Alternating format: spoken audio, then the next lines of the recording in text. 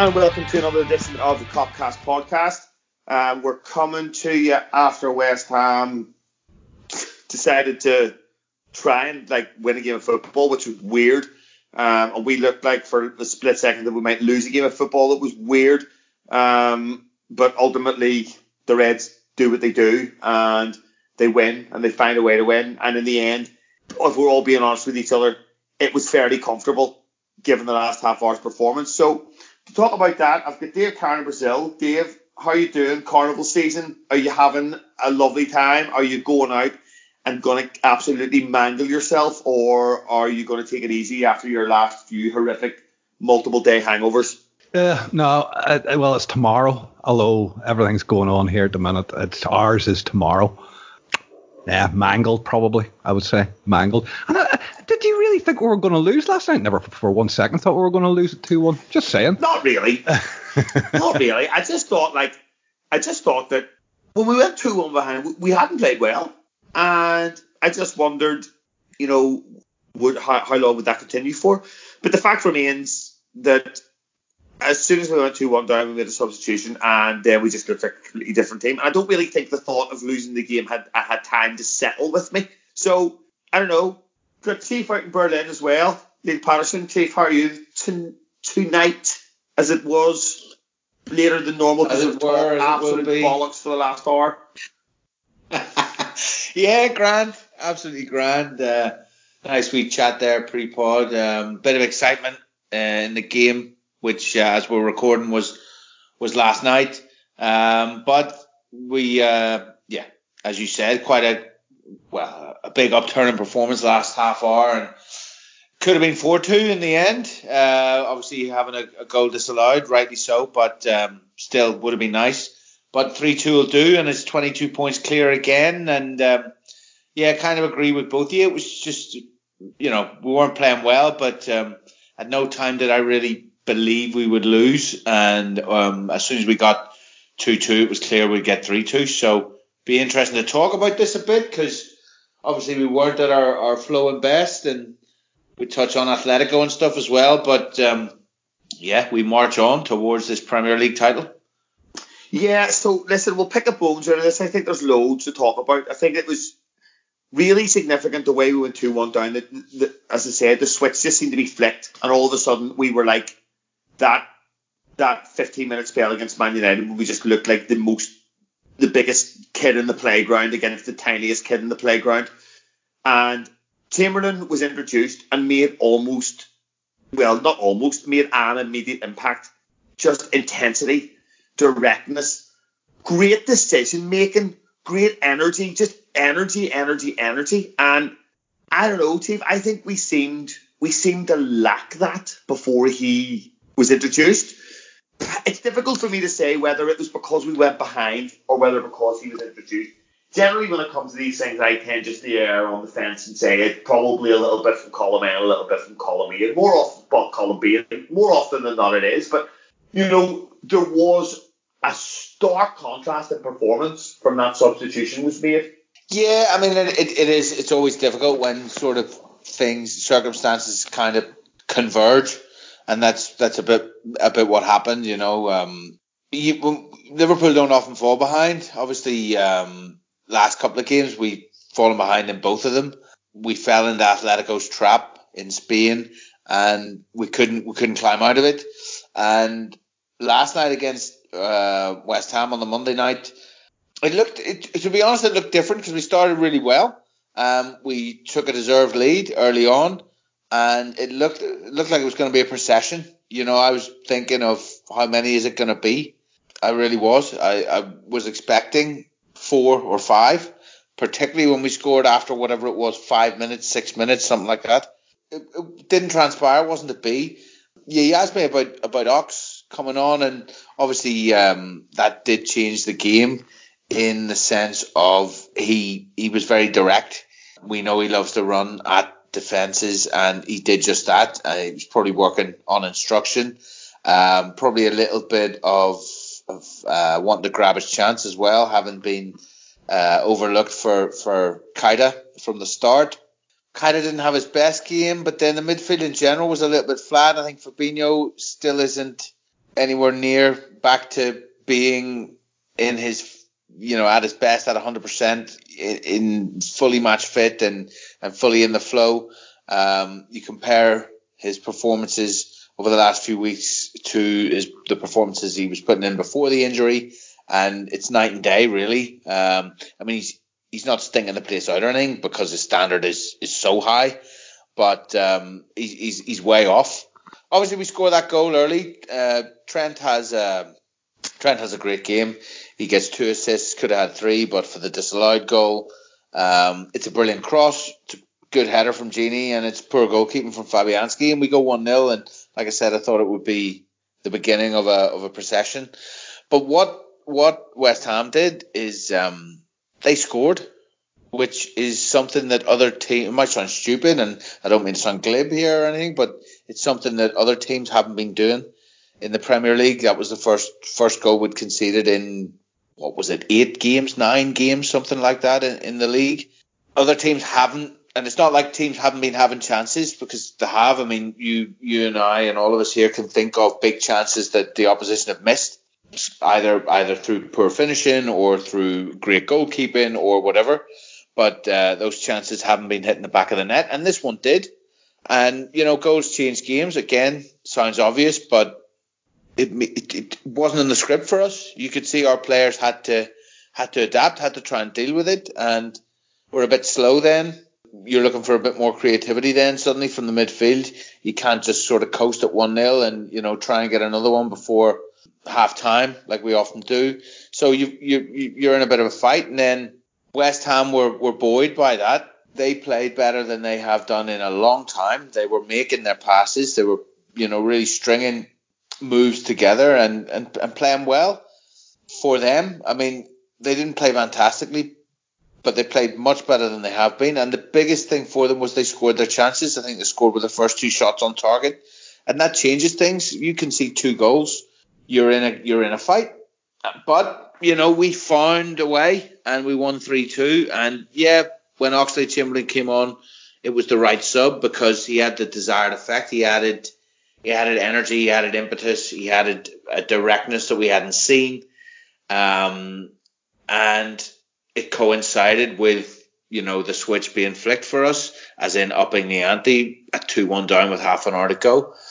For me, man of the match was Trent anyway. I think he ran the show again from right back, and again we did enough. So the midfield was a little bit flat, but I think it was one of those games where another team, or this team, Liverpool 4 years ago, on a night like that, we would have lost. Everything going for the opposition, them playing out of their skins, scoring with their first 2 shots on target, being 2-1 up, crowd beginning to get a little bit antsy for the first time in a long time. We could have folded, and we would have folded in years gone by, but not anymore. And like we all mentioned, I think in the build-up, none of us really, even at 2-1 down, none of us were really in any way worried. No. Like I said, I don't really think I had time to get worried because of the sheer increase in performance levels right after the goal. Dave, we looked passive, I would say. And there's a school of thought out there maybe that we're a free hit now. We're a free hit. Nobody expects anything. If you come away with a 4-0 defeat against Liverpool, there's not even any shame in that anymore. Why wouldn't West Ham and why wouldn't other teams just come and have a go? Why wouldn't they just come and have a go? We saw Norwich come and have a go as well. And why wouldn't they? Because nobody expects anything. And if they're writing down, where they expect to get points between now and the end of the season, they're not putting any numbers beside Liverpool fixtures, So they came and they had us, they grew a set and they went and tried to win the game of football, which was mad.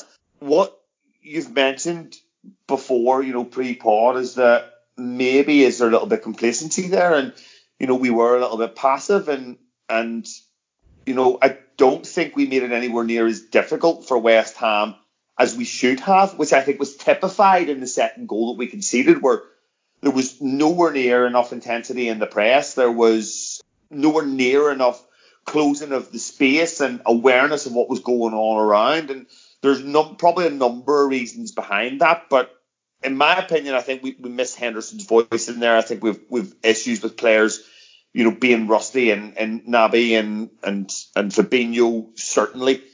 Do you feel that this is potentially a mentality thing based on what the Premier League looks like?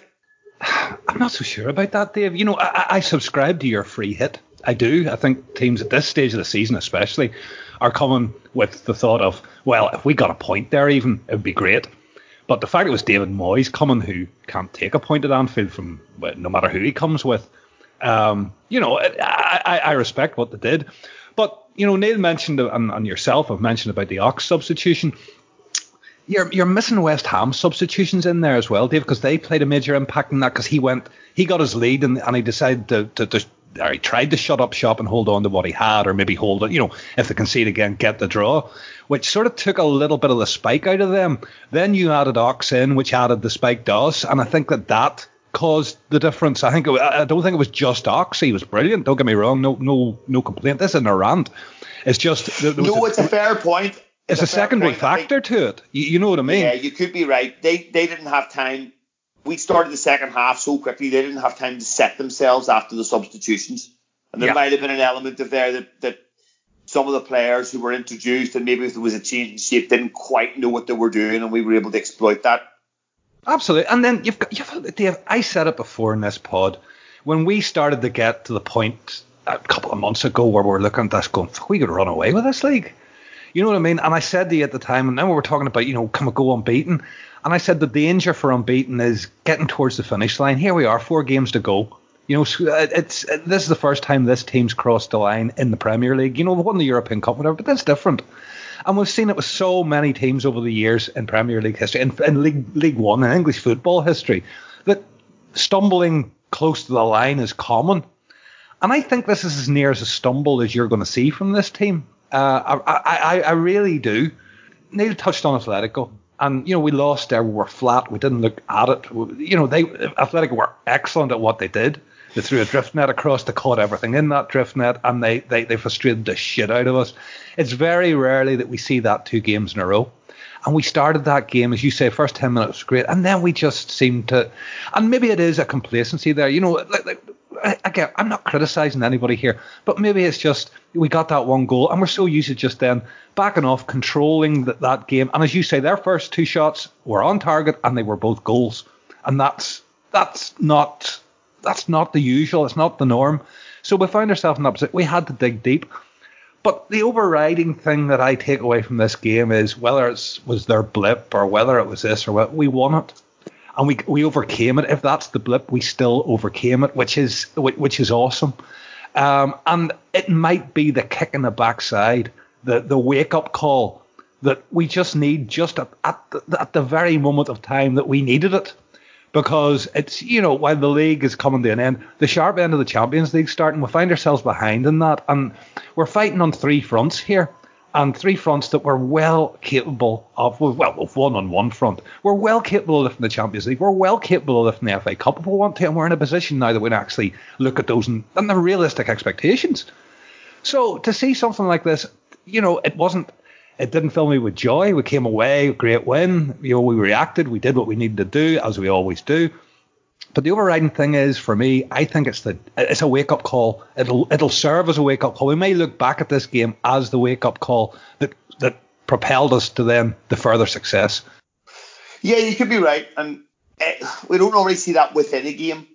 I thought we might see a reaction after Atletico because it was a defeat, but at the same time, you're coming away from there and you're thinking, well, we went to Barcelona last year and we lost 3-0 and we still got through. And it's a very long hangover after a break as well, Dave. We have hangovers, but not for this long. Yeah, I get that. I still think the break has an impact. I do. I think we rely on rhythm more than most sides. But I want to look. Let's do Naby because we're going to have to do him at some point. And I think let's try and have I know, right? So, but let's try and have an objective conversation about Keita's performance and Keita's involvement in the game and, where we go from here with him. With the disclaimer that we all love him. There's no criticism here, I think, Dave. No, not at all. And I think this is as much an issue with Keita amongst fans as anything else. I think he's starting to become a real the next Emre Can, the next Jordan Henderson, whatever it is, where he's going to split the fan base, into a very hard yes or a very hard no. And we've seen it before with players, as I've just mentioned, but I've seen people defending his performance based on, stats and, key passes and interceptions and blah, blah, blah. And we all know that the guy historically has blown up every stat going, and that was one of the main reasons that we signed him. He is the archetypal Moneyball signing based on data. He has all of the data. He delivers on all of the data. He makes up records for all of the data. Last night, I don't think he was awful. Where a lot of people were saying he was awful. Other people were saying he was the best player on the pitch, which, again, I think both of those statements are bizarre. And my concern is that we start to treat him in this manner, that it's either a hard yes or a hard no. Last night, I thought, was something very much in between. I thought you saw little flashes of what he can do, the little link up that it resulted in the first goal, the little quick 1-2 around the box was excellent. But some of his passing was awry. So people will tell me it's 90% pass rate, but it's all right to pass finding its man, but it needs to be into his feet. It needs to be quick into his feet. It needs to be, driven. The pass needs to almost tell the player what to do next, and I don't think he quite had that. I think he lacked intensity. I think he was passive in his tackling. He was amongst many in that, Dave, and especially the first half. He was. This is the thing. I don't think he doesn't need to divide opinion in the same way that a Jordan Henderson or an Emre Can has divided opinion. No, none of these players ever did need to do that, though, Neil. But I think the key difference is, and why he hasn't so far, is because we're successful at the moment. So we needed Jordan Henderson. The spotlight's not on him, is what you're saying, Neil, in the same way. People needed and wanted Henderson and Can to be brilliant or to be terrible, because either people really wanted to believe that things were going to get better and were going well, or people wanted to believe that, things were really bad and really needed to change. And these players became, symbols rather than it being actually based on performance. But everyone's happy with the current state of play and the current flow of traffic, essentially. Everything is going in the right direction. So Keita has the time. What all we need from him is consistent fitness. And that is the one thing that he hasn't had at any point since he's arrived. He keeps coming into the team, getting 7-8. Is that because the physicality of the Premier League's too much for him? Because that's a question that's out there. I don't believe that it is. I don't think it is. What I would say, it's probably due to the lack of a break. Basically, he's constantly been playing or injured, either for club or for country, at pretty much every point over the last couple of years. There's no real break there. He went off with Guinea and played in the African Cup of Nations. Whenever he wasn't fit, he got injured again or exacerbated the injury. Came back, played for us at the start of the season, really was getting into a rhythm. We were waxing lyrical about him. We were saying, it looks like he's properly fit now. He's had 7 starts in a row or whatever, and bam, next game injured, out for a good while, and is only now trying to reestablish his place in the team after that most recent injury layoff. So he starts a game for the first time in a while, doesn't have a great 60 minutes, but gets the hook.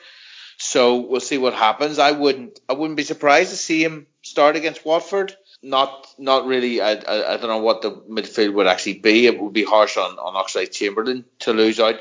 You might see their positions reversed. You might see Chamberlain start and Naby be on the bench. I think Chief, there's one thing here I noticed, and I think this impacted Naby's performance. I think he struggled on the right hand side because the protection that Mane gives him and supports him with wasn't there with Salah. And there was at one point in the second half, not long before he went off, where he was he didn't know which player to take. He was kind of pointing. He was stuck. He almost caught him between two stools. And he didn't know which player to press. And he was pointing, why is there no one coming back and giving me a hand here? And I think that, what's the word? That brought indecision to his game. I don't know whether that was a factor or not, but you don't really see him playing on the right-hand side. And I think... No, he tends to have been played from the left in general, hasn't he? And him and Mane have a really good understanding when he plays from there. David, I think Trent needs to come into that argument as well, because I think Robertson gives a little bit more protection defensively as well, and maybe Trent would. So if you look at it and say, look, Mane and Robertson afford him that little bit more protection as opposed to Salah and Trent, who are just all attack. And they play closer, with him as well. So, it's much more of a three on the left. Yeah, the triangles work really, really well, and we use those three to really good effect when they're on the pitch together in those positions. Yeah, I think we underestimate how different those two midfield 8 positions are, right and left. We tend to view them it's the 8. We've got 2 8s and they both play 8. But actually, they're very, very different. They're very different positions with very different responsibilities. And I almost think, and I would suggest that the right-hand side of midfield is far more difficult to play than the left-hand side of midfield. And we know I would call it a different dynamic, Dave. I don't think they're a different position. It's just a different dynamic is required whenever you... Yeah, I think you're right. Yeah, it's not a different position, but there are different requirements for each side. Very different requirements for each side. You've got to be up and down on the right-hand side. You've got to cover that ground. You've got to be a winger. You've got to be a right-back. You've got to be an inside midfielder, whereas you see Wijnaldum, and Wijnaldum sometimes you think drifts in and out of games, but he's just kind of in between those two, kind of linking things up and knitting things together. 100%. 100%. They are very different responsibilities, I would say, involved in those two positions. The nuances of them are there really to see when you see somebody. Well, when you see the situation that we did, Naby, who's not used to really playing on the right, having to do so. But anyway, it didn't really work for him. Having said that, when Chamberlain came on, it did work for him, that position, and more so than it has done over the last month or so when he's been playing from the left. But that is it, though, because Salah's position, he's often the highest player in the team. And that affords the space on the right-hand side for Chamberlain or Henderson, it's generally one of the two, to exploit that space and make those runs and whoever it is in Trent to link higher up that pitch, because Salah creates that space with his movement, whereas it's all a little bit more congested on the left-hand side, and probably why Naby's skill set's more suited to there, because he is a bit more Wijnaldum. But he doesn't have that energy and those legs to get up and cover that ground and make that space. No, he's much more of the link man. He's much more of the string puller, like 100%. Whereas I think the right hand side, you really do need that physicality. Yeah, you need the athleticism, really, and that's one thing that he doesn't particularly have. I mean, he's strong, but he's not.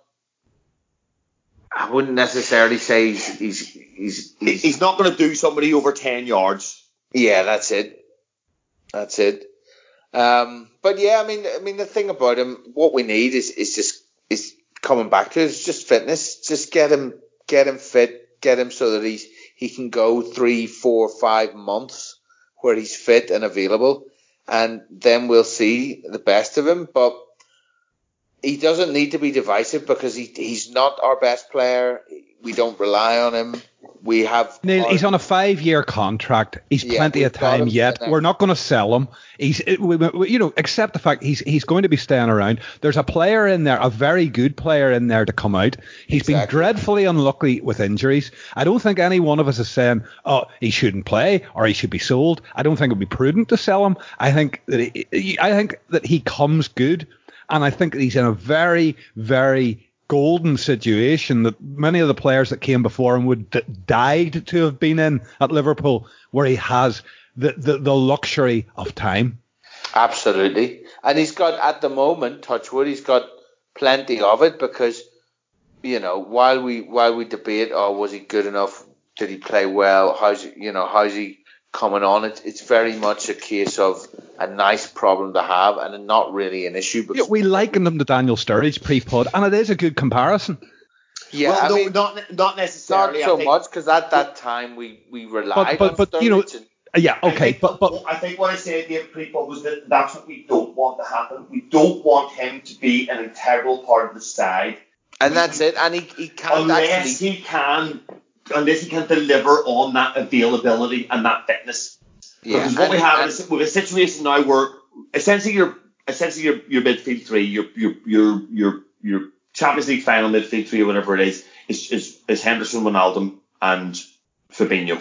Now, Wijnaldum will probably be the first to go based on age, maybe, and contract, etc., etc. And that's fine, because Naby seems to be like his understudy at the moment. But as soon as Naby is not an understudy, that is potentially when his fitness becomes a serious issue.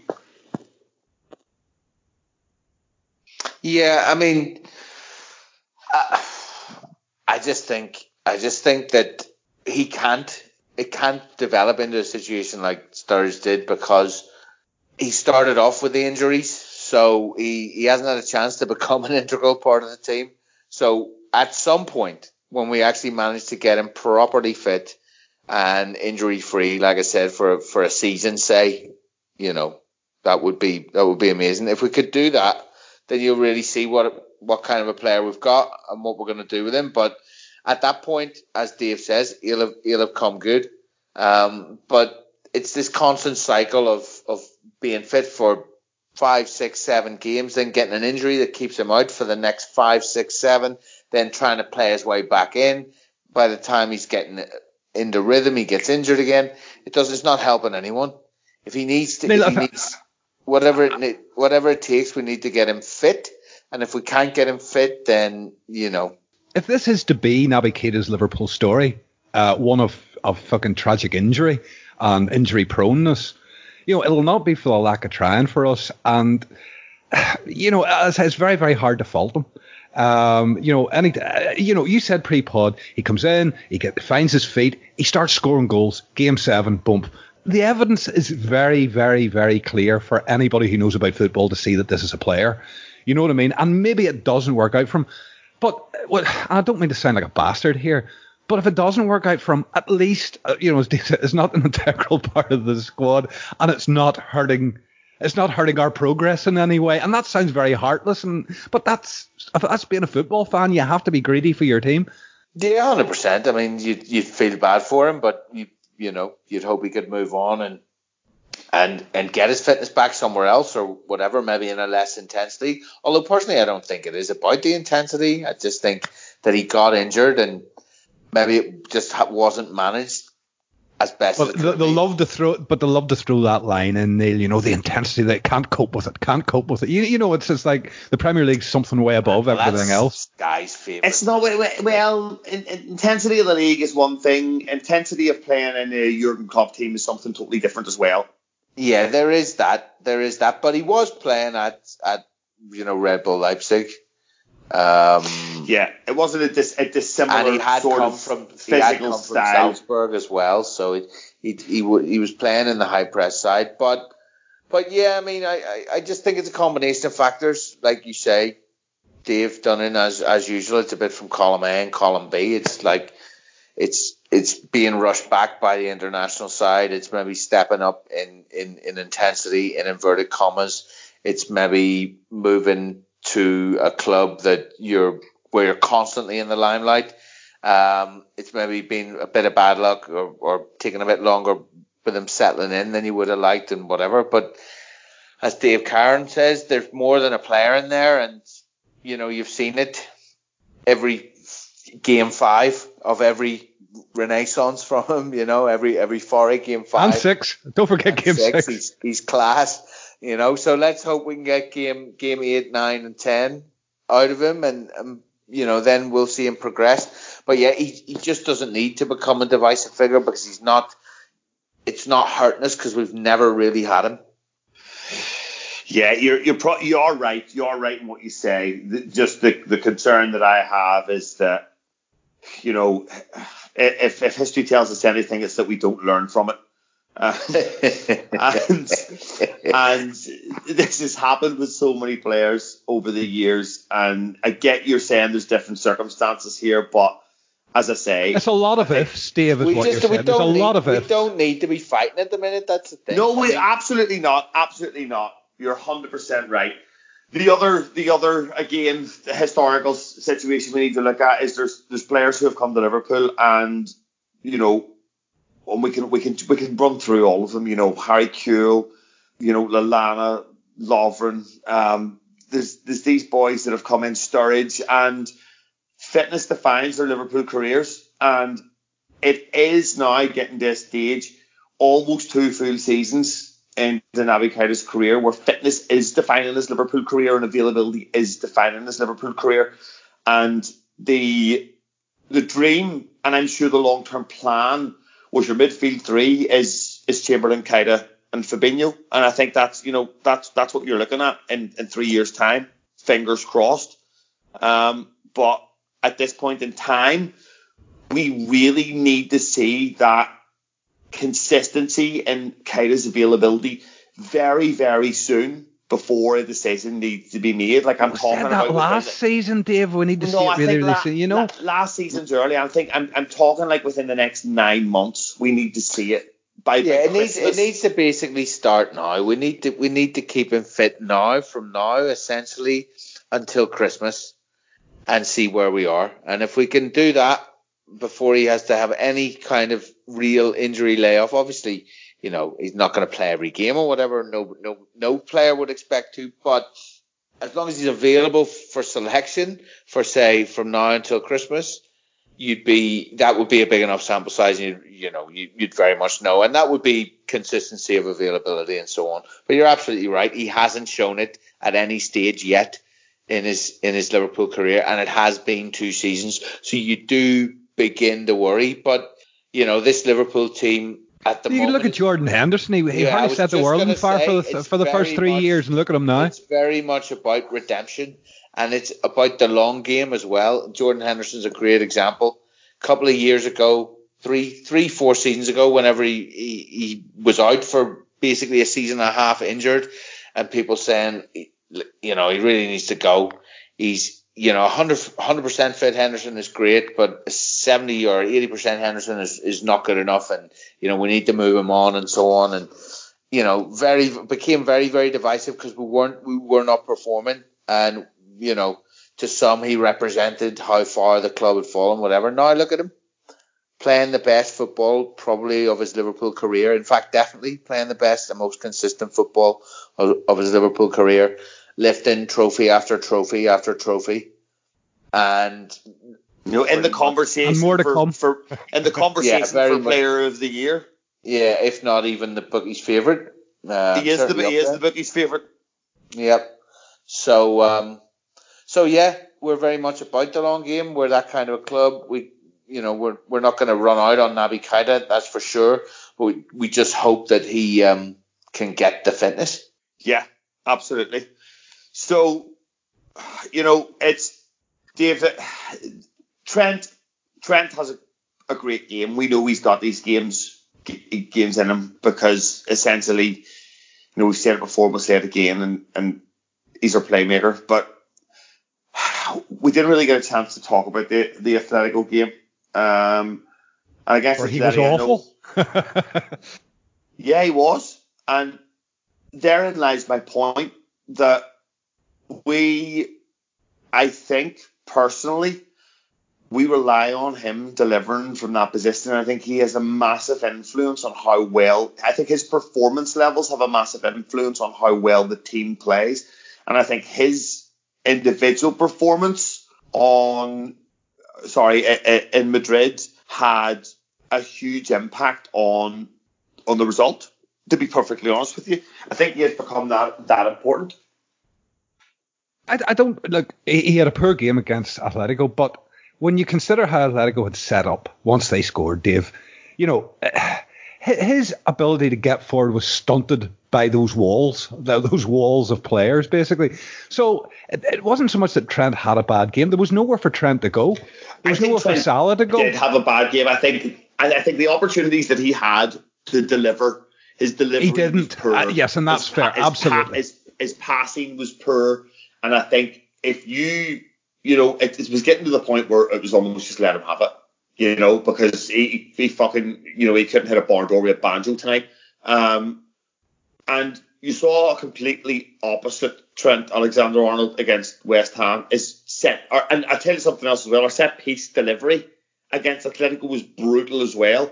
Whereas against West Ham, you saw completely the opposite. The cross to the first goal. I think you're being very unkind on Atletico there. They were fucking drilled defensive. Dave, they were. 100%. 100%. And it's a side of the game that I advocate and I love. And I'll tell you what, I hated us losing to that. But I admire it. Yeah, Dave, I don't disagree with you. And I'm not for 1 minute saying that he was the determining factor between the result. Absolutely not. I think Atletico... But they certainly stunted him to the degree that it blunted us. Yeah.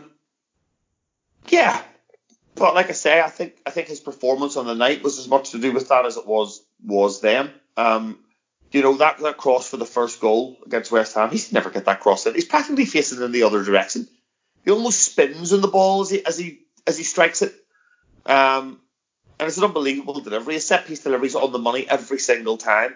You didn't see his interview with Gary Neville after the game, Dave, no? No.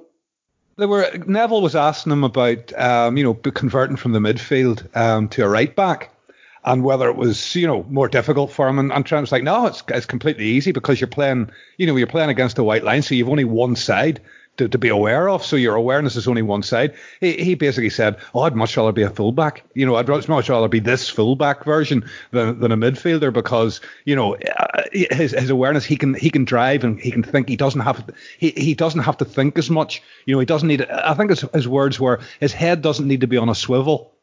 At right back where it needs to be on a swivel in the midfield. And I thought that was very interesting. Yeah, it's true. Certainly his responsibility is limited because it is just that side he's dealing with, and what he can do from that deeper position is get the whole pitch in front of him. He can see the whole pitch. A lot of the time he's not even having to look over his shoulder. I just feel that the way we have started to use him, I think that personally, I think yes, as good as Atletico were and what they did, I think his performance inhibited our performance because I think that he has become more influential than probably, even Firmino. Oh, without it, I think I would go as far as saying like he is our most creative player, Dave. So statistically he is, and statistically he is our most creative player, And let's face it, as a fan, when he has the ball, he always has your attention because that like it was a shot that they hit there last night, deserved a goal. And he's even got that in his locker. He has everything. The thing about it is, he's playing at right back, and we have an illusion in our head growing up, the age of us, what a right back looks like. This kid's reinvented it. Along with Robertson on the other side. Why do I keep holding on fucking Robinson? Dickhead. But anyway, they've sort of brought the fullback role into a different mode entirely. And, when do we ever get excited by fullbacks? Like, historically, fucking never. But this pair, absolutely. Don't get me wrong, with Roberto Carlos, with Cafu, some great Brazilian ones, but generally speaking, we talk about strikers, we talk about wingers, we talk about driving midfielders, things like that. But this kid is, he's doing something special, and it's a joy to watch.